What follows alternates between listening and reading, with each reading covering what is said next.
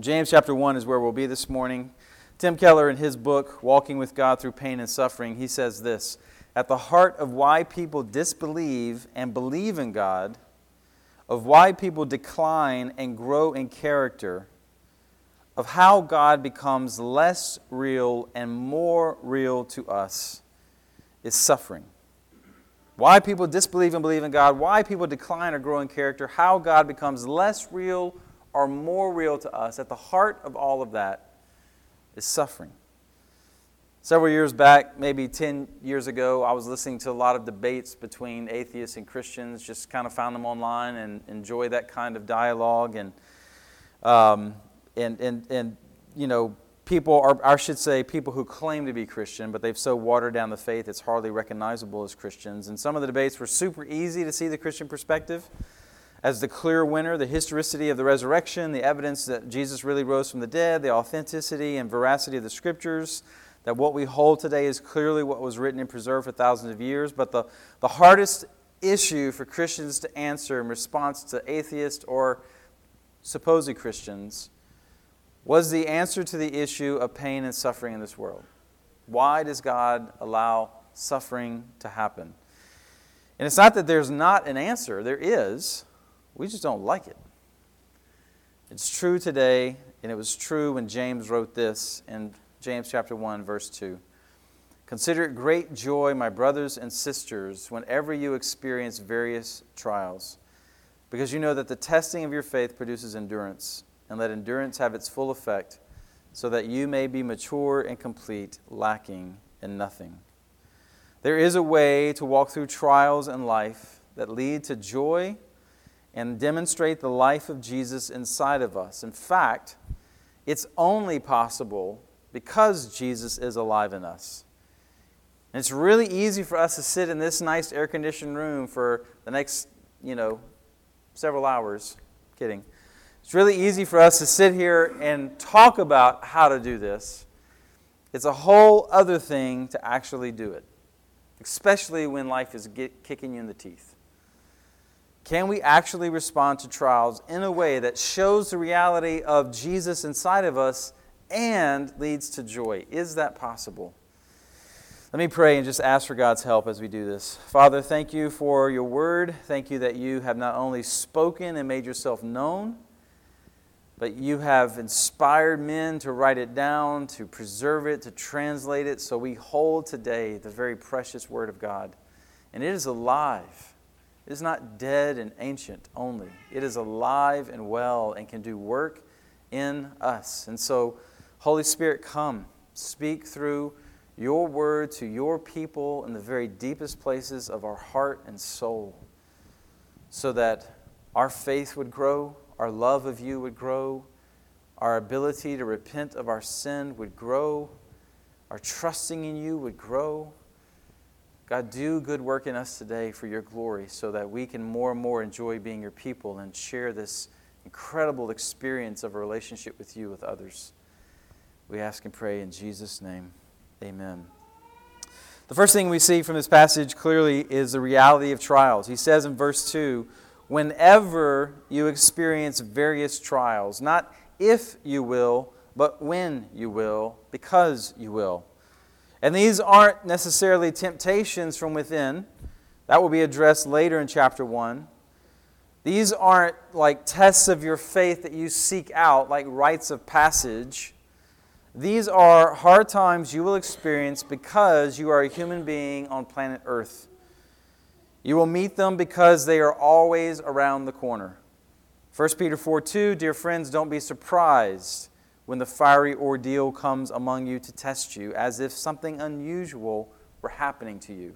It should actually be more of a surprise when you're not in a trial, but always knowing another one's coming. Another one's coming. Now, we know that ultimately this goes back to the curse of sin infecting all of creation. Trials and tribulations were not part of the original creation. They will not be part of the eternal state. This is for this in-between age, and despite what the wealthy TV preacher says, you can't faith your way out or believe your way out of trials and tribulations. You can't sow a financial seed into their ministry and get out of trials, or live in some spiritual state so that you won't go through trials. That's not reality. Jesus said in Matthew 5:45, "For he causes his sun to rise on the evil and the good, and sends rain on the righteous and the unrighteous." Now, James doesn't name the trials. We'll see some referred to, or if you read through the rest of the book of James, you'll see some referred to. But he just says various. So it could be anything. Sickness, poverty, relational conflict, persecution, tragedy. Really anything that causes our faith to be tested. Anything that causes us to be threatened to lose perspective in God's goodness and God's sovereignty. Anything that could cause us to lose joy in Him. Just read the news, and all of those things can be put in the balance. Is God really sovereign over some of the mess that we see? Is God really in charge of the chaos that seems to be happening everywhere? It can literally be anything. And one of the worst things we do as Christians is to compare our suffering to others. We know, why are they struggling? I've been through far worse than them. Well, I didn't have as much trouble as they're having. It's one of the most non-compassionate ways that we can live. We are not protected from trials because we believe in Jesus. We don't live in a protected bubble or shell. We don't get spiritual superpowers to make trials go away. We also don't see in the Scriptures blaming trials on the devil or evil as though God isn't sovereign. It's just the devil at work. It's just evil at work. Yeah, but God's still sovereign. The book on suffering, Job, happened because God gave Satan permission to make Job suffer. That's the reality of the story. All of our suffering first passes through the hands of our Father in heaven and is ordained by Him. And so you see throughout James this absolute confidence in the sovereignty of God in all of life. We're not simply caught up in the whims of our enemy apart from our Father's permission. And I know for some that only complicates trials. Like, why would our good Father operate in our lives in that way? And we'll get to that. But just know the reality of trials. The work that God intends for us right now until He returns is not to make us exempt from trials, but to help us to respond to trials in a way that shows the presence of God alive in us. And that's what we're looking at next. The response to trials. And that's what he starts this section off with. Consider it great joy, my brothers and sisters, whenever you experience various trials. Joy is not simply pleasure. Joy is not describing the trial. This is not a call to be giddy and laugh and frolic when hard times come. Yay, I have cancer. Woohoo! Look how super spiritual you are. You're not even sad about the suffering that you're enduring. No, that doesn't make us look super spiritual. It makes us look non-human, like we're aliens or robots. One author defined joy as this: an unnatural reaction of deep, steady, and unadulterated thankful trust in God. You might say a supernatural reaction of deep, steady, and unadulterated thankful trust in God. This joy James is describing is not even an emotional response of all. It's first a response of the mind. He says, consider it. Consider it. Think about it. Think about the trials you face in such a way that your response can be joy. And the language of the New Testament there is not describing a response of joy that is exclusive, but it's describing a response of joy that is intense. In other words, this great joy, this intense joy, what he's saying, it's not all you feel is joy, or that joy is exclusive to all the other emotions, but the joy that you get to is intense. It's powerful. When trials hit in the emotions, because we're human, of sadness, fear, lamenting, sorrow, concern, all God-given emotions, it's okay to feel those. We shouldn't be like robots and pretend like we can't feel how God's wired us to feel. Job's 3 friends showed up and sat in silence for 7 days and mourned with him before opening their mouths and making it worse. There is 100% a place for simply weeping with those who suffer, weeping as you suffer. You don't have to say anything profound. You don't have to preach a sermon. You can simply say to people who are suffering, I am so sorry this happened. I'm hurting for you. I'm weeping with you. But trials also provide an opportunity for great joy, not just sorrow. In fact, James is showing us that when we experience this great joy, it's evidence of faith in us that is alive. It's human to weep at hard times.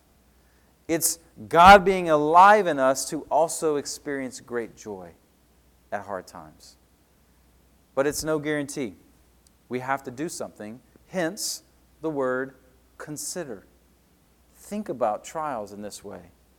It's a command. It's an imperative. Do this. The only way you're going to have great joy as you go through trials is if you have a perspective on the trial that comes from God. And that leads to the reason we can have joy in trials. So trials are reality. How we should respond with joy. Why is that possible? Look at verse 3 and 4. Because you know that the testing of your faith produces endurance. And let endurance have its full effect so that you may be mature and complete, lacking nothing. The reason we can have great joy in trials is because we see our trials from the perspective of our Father in heaven, and we see that more is at work in the trials than just the suffering, than just the evil. He, our Father in heaven, is at work in our trial, testing our faith in a way that will produce endurance, that will eventually lead to maturity and completeness. This is Romans 8, 28 through 30. We all know verse 28. We know all things work together for the good of those who love God, are called according to His purpose. But keep reading. For those He foreknew, He also predestined to be conformed to the image of His Son, so that He would be the firstborn among many brothers and sisters. Verse 30.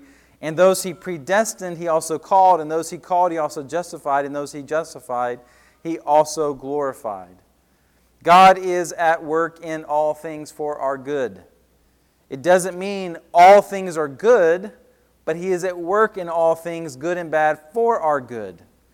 And if you're one of those who love God and are called according to His purpose, what is He at work to do? Verse 29. Conform us to the image of His Son. Make us like Jesus. This is the big picture work of sanctification. He's always at work in our lives in all things to make us more like Jesus. Like, we ask questions about, why am I going through this? And why am I suffering?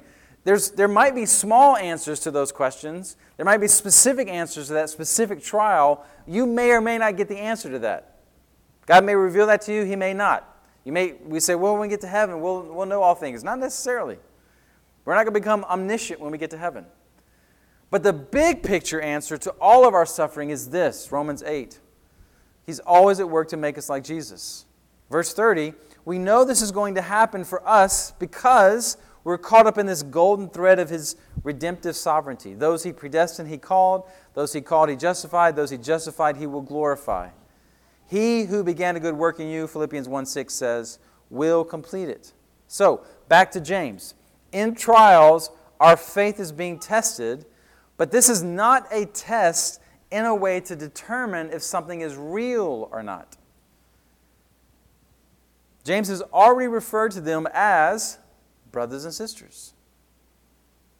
They are in the family. So this is not a pass-fail, are you a Christian kind of test. This is a testing of a faith that definitely exists. God is at work in all things for our good. For who? Everyone? No. Romans 8:28 does not say God is at work in all things for the good of everyone. God is at work in all things for those who love Him and are called according to His purpose. That is only a promise for God's children.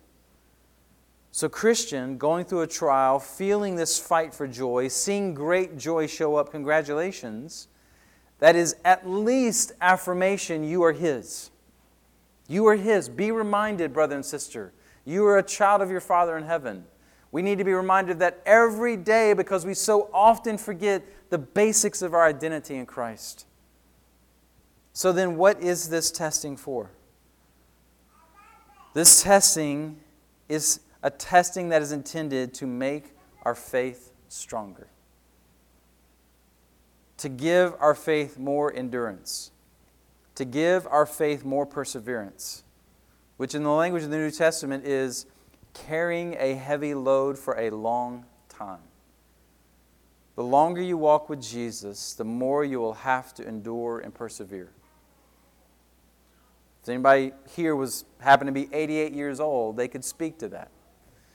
That also means the longer you walk with Jesus, the more you have to endure, the more you cast your cares on Him.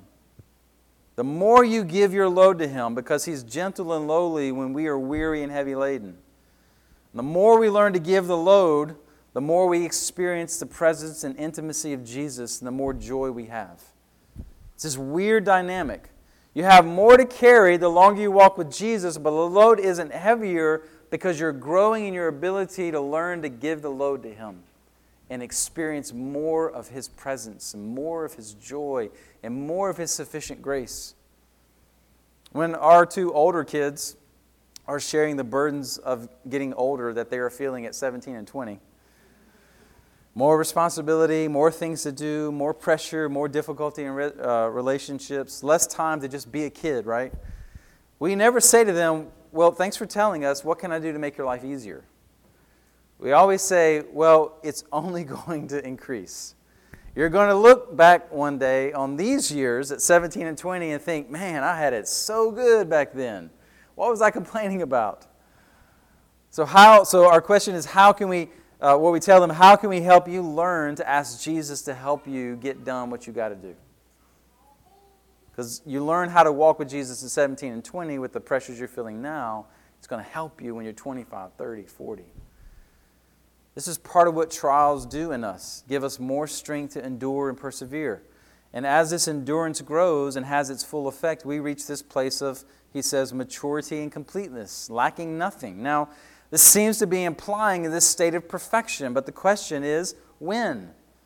When will this full effect take place? When will this lacking of nothing happen? Well, James, if you read through his book, he is a writer deeply rooted in the eschaton, the last things.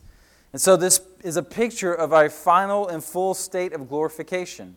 When Christ has returned and all is complete, this is where we are headed. But as we are headed there, we can and are experiencing more testing, which leads to more endurance, which leads to more maturity. So that more of the quality and character of Jesus is showing up in us, so that more and more great joy is experienced as we go through more and more trials, even if we don't arrive in this life. We're on that journey to get there. Even if we don't arrive, it doesn't mean there's not great benefit to strive and journey toward this final maturity. It's kind of like a sports team. There's no sports team that achieves perfection, except maybe 2019 LSU. But aside from that, every team loses, every team makes mistakes. No team would ever say they played a perfect game or perfect match. Every team is always working and striving to get there. And in the striving and working, they are experiencing growth and maturity. Even if in this life they never fully arrive, they are still further along. This is a picture of our sanctification. We will never arrive in this life, but we do grow and mature and experience more of His presence and the work of Jesus in us.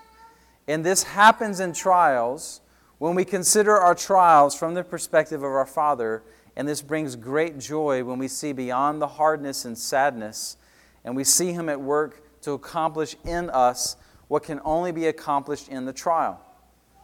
This instruction from James is so essential to who we are as God's people. It's really Christianity 101. And it's so important we get this and we see this accomplished in our lives, because there is such a tendency when we go through hard times that the hard times consume us, and that's all we see is the hurt. And it takes a different perspective, and sometimes we even need each other, the body of Christ, to help us see beyond the struggle and the hurt, to see God at work. There are aspects of our maturity and our completeness that can only be accomplished in a trial. It's like a muscle that can only get stronger as you provide resistance. And so spiritually, we will only fully experience all God has for us as we go through trials. Now understand, the testing of our faith and this endurance and maturity isn't only when bad things happen to us. Sometimes God will work through seemingly good things, success, financial reward, blessing. And those are also tests that are intended by God to grow and mature our faith. We mainly focus on the hard times because they're so hard, but the reality is success can sometimes reveal more about us and more that needs changing than hard times. Tim Keller says that three things, humility, freedom, and compassion, can seemingly only be developed in the crucible of suffering. Humility, we have no idea how small we are, how weak we are, how much we need God until we suffer. We're so self-sufficient. Like we can really create a life where God seems optional, especially in our affluent culture. We are the rich man who has it all. And suffering exposes how frail we really are, that we are just a wisp and a vapor and so fragile. We also can only experience freedom in suffering. Suffering is God taking away something you think you have to have. We say we don't really need certain things, but you don't really know until God takes it away. A relationship, a job, a dream, a stream of income, your health. Oh, now I don't have that. I don't have any guarantee of that. Am I going to be okay? And what that does is it really sets us free from any potential bondage to any potential idol. You realize I don't need that to live and exist and thrive, and I'm going to be okay, and that sets you free. Because our hearts are idol-making factories, as John Calvin said. And we think we need so many things for us to truly experience joy and hope and love and peace and patience and all the good things we want to experience. And anytime our heart is set on the temporary, it can potentially become something we worship. We hold on to. Got to have it. And when something threatens that idol, then we get really, really afraid and we lash out. We get really, really angry. We've got to protect and keep. And our Father in heaven, lovingly to His kids, is saying, no. Shake free. Let loose. Let me have that. All you really need is me. All you really need is what I'm going to provide for you. And it's this constant battle in our life to make sure we're not holding on to anything tighter than Jesus. That He is truly the treasure of our heart. He truly has our deepest and greatest affections. He truly is our greatest joy. And then compassion. This may be the easiest that we understand. Because in the ways you suffer, you'll have more compassion for those who suffer in similar ways. And then it also grows our faith. Are you really trusting God for the sake of having God? Or are you only trusting Him because of what He has given you, can give you, or can do for you? Do you only love and trust Him for the sake of having Him? Or do you truly love and trust Him for the sake of His blessings only? Is being part of a church kind of like you're rubbing a good luck charm? If I show up and keep showing up, then good things will happen to me. Because I'll keep God happy. We can even treat God like He's a pagan deity if we're not careful. Suffering will strip all of that down to the essentials. If we, like Job, by God's grace, none of us have had to go through what Job went through, but if you had everything stripped away from you, all the blessings of life, even your health, it was just you, your life, and your wife who was griping and complaining, telling you to curse God and die. If that's all you had left, would Jesus be enough? Our Father in heaven is constantly at work in us to help us to know, yes, He is enough. There are aspects of our maturity that can only be accomplished through God wounding us. And we don't like it because it hurts and it's hard. And I think that's where the lament comes in, because we know that death and suffering and sorrow are intruders in creation. They don't belong. They weren't part of the original design. They won't be part of the eternal state. And so there is a real lament about their presence, a real grief. They are intruders, but our learning to trust our Father is how He is at work in the hard, in an essential aspect of being His child. We have a new children's story Bible that we got at Easter, and we've been reading through it with the kids. And one night recently, Jennifer read the story of Abraham and Sarah. If you don't know that story, God promised Abraham that he would be the father of a multitude of people who would fill the earth, and the whole earth, Genesis 12, would be blessed through him. And we know that ultimately all those descendants led to Jesus, and so it's really a prophecy about Jesus. All the earth will be blessed because of Jesus, and one day there will be a people gathered from all nations, tribes, tongues, and languages worshiping Jesus around His throne. But when God gave Abraham this promise, he was old and fertile, so was Sarah, and it would be more than 25 years before they had the son that God promised. 25 years of waiting.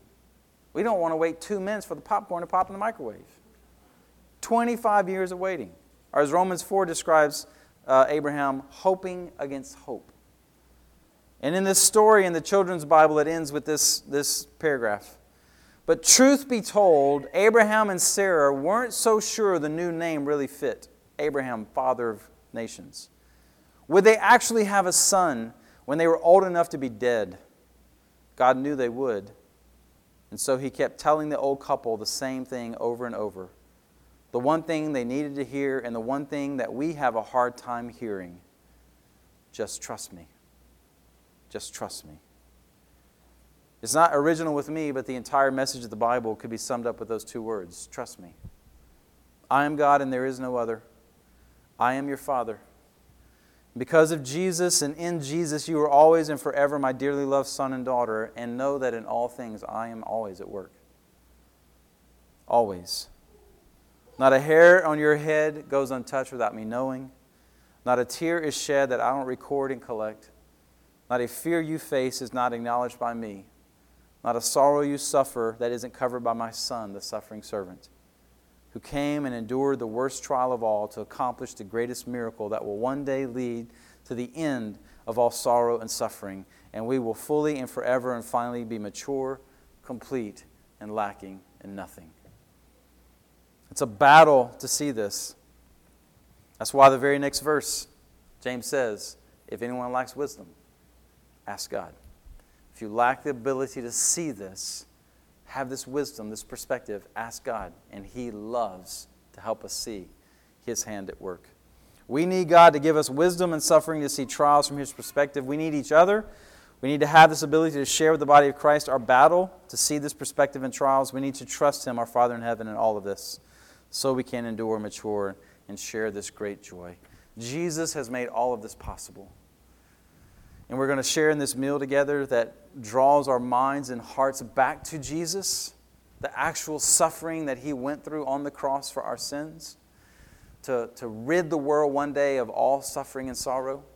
It reminds us that this is the bond that we continue in as brothers and sisters in Christ. We are more united in Christ in deeper ways, in eternal ways, than any other way we could be united. Even more than the fact we're all citizens of the United States of America. One day there will be no United States of America. There will still be the body of Christ, the church. And this meal points us to the day that we will eat this meal afresh and anew like we've never ate it before in the presence of our King. Forever and ever and ever, enjoying and feasting on Jesus. And so I want to read a passage from 1 Corinthians 11 that speaks to this meal. It's available to all here today who are professing faith in Jesus and who are walking in repentance. Paul then says, so then whoever eats the bread or drinks the cup of the Lord in an unworthy manner will be guilty of sin against the body and blood of the Lord. Let a person examine himself in this way. Let him eat the bread and drink from the cup. For whoever eats and drinks without recognizing the body eats and drinks judgment on himself. This is why many are sick and ill among you, and many have fallen asleep. So Paul is referring to a church that was not sharing in this meal in unity. The rich were flaunting their richness over the poor, and then they would share in this meal of unity, and it was making a mockery of the sacrifice of Jesus. And Paul says some of them were getting sick because of this, and some were even dying, falling asleep. Believers being judged by God because they were making a mockery of this meal. So let's do this together as we have this time of prayer. Let's examine ourselves. Let's see if in our hearts we're professing faith and trust in Jesus, and are we walking in repentance. The only reason I would encourage you not to share in this meal today is if you're not a follower of Jesus Christ, you're not professing faith in Jesus, and you're not walking in repentance. This is not a meal for those who are perfect. This is a meal for those who are repentant. And if you're holding on to sin, if you're holding on to bitterness and harboring a broken relationship, and you're like, I don't really want to repent of that. I really hate that person. I want to continue to hate that person. I really love this sin. I want to continue in this sin. If that's where you're at, please don't eat in this meal. Just hold off and spend more time with Jesus. But if you are trusting in Jesus and you are walking in repentance, then come. This table is for you.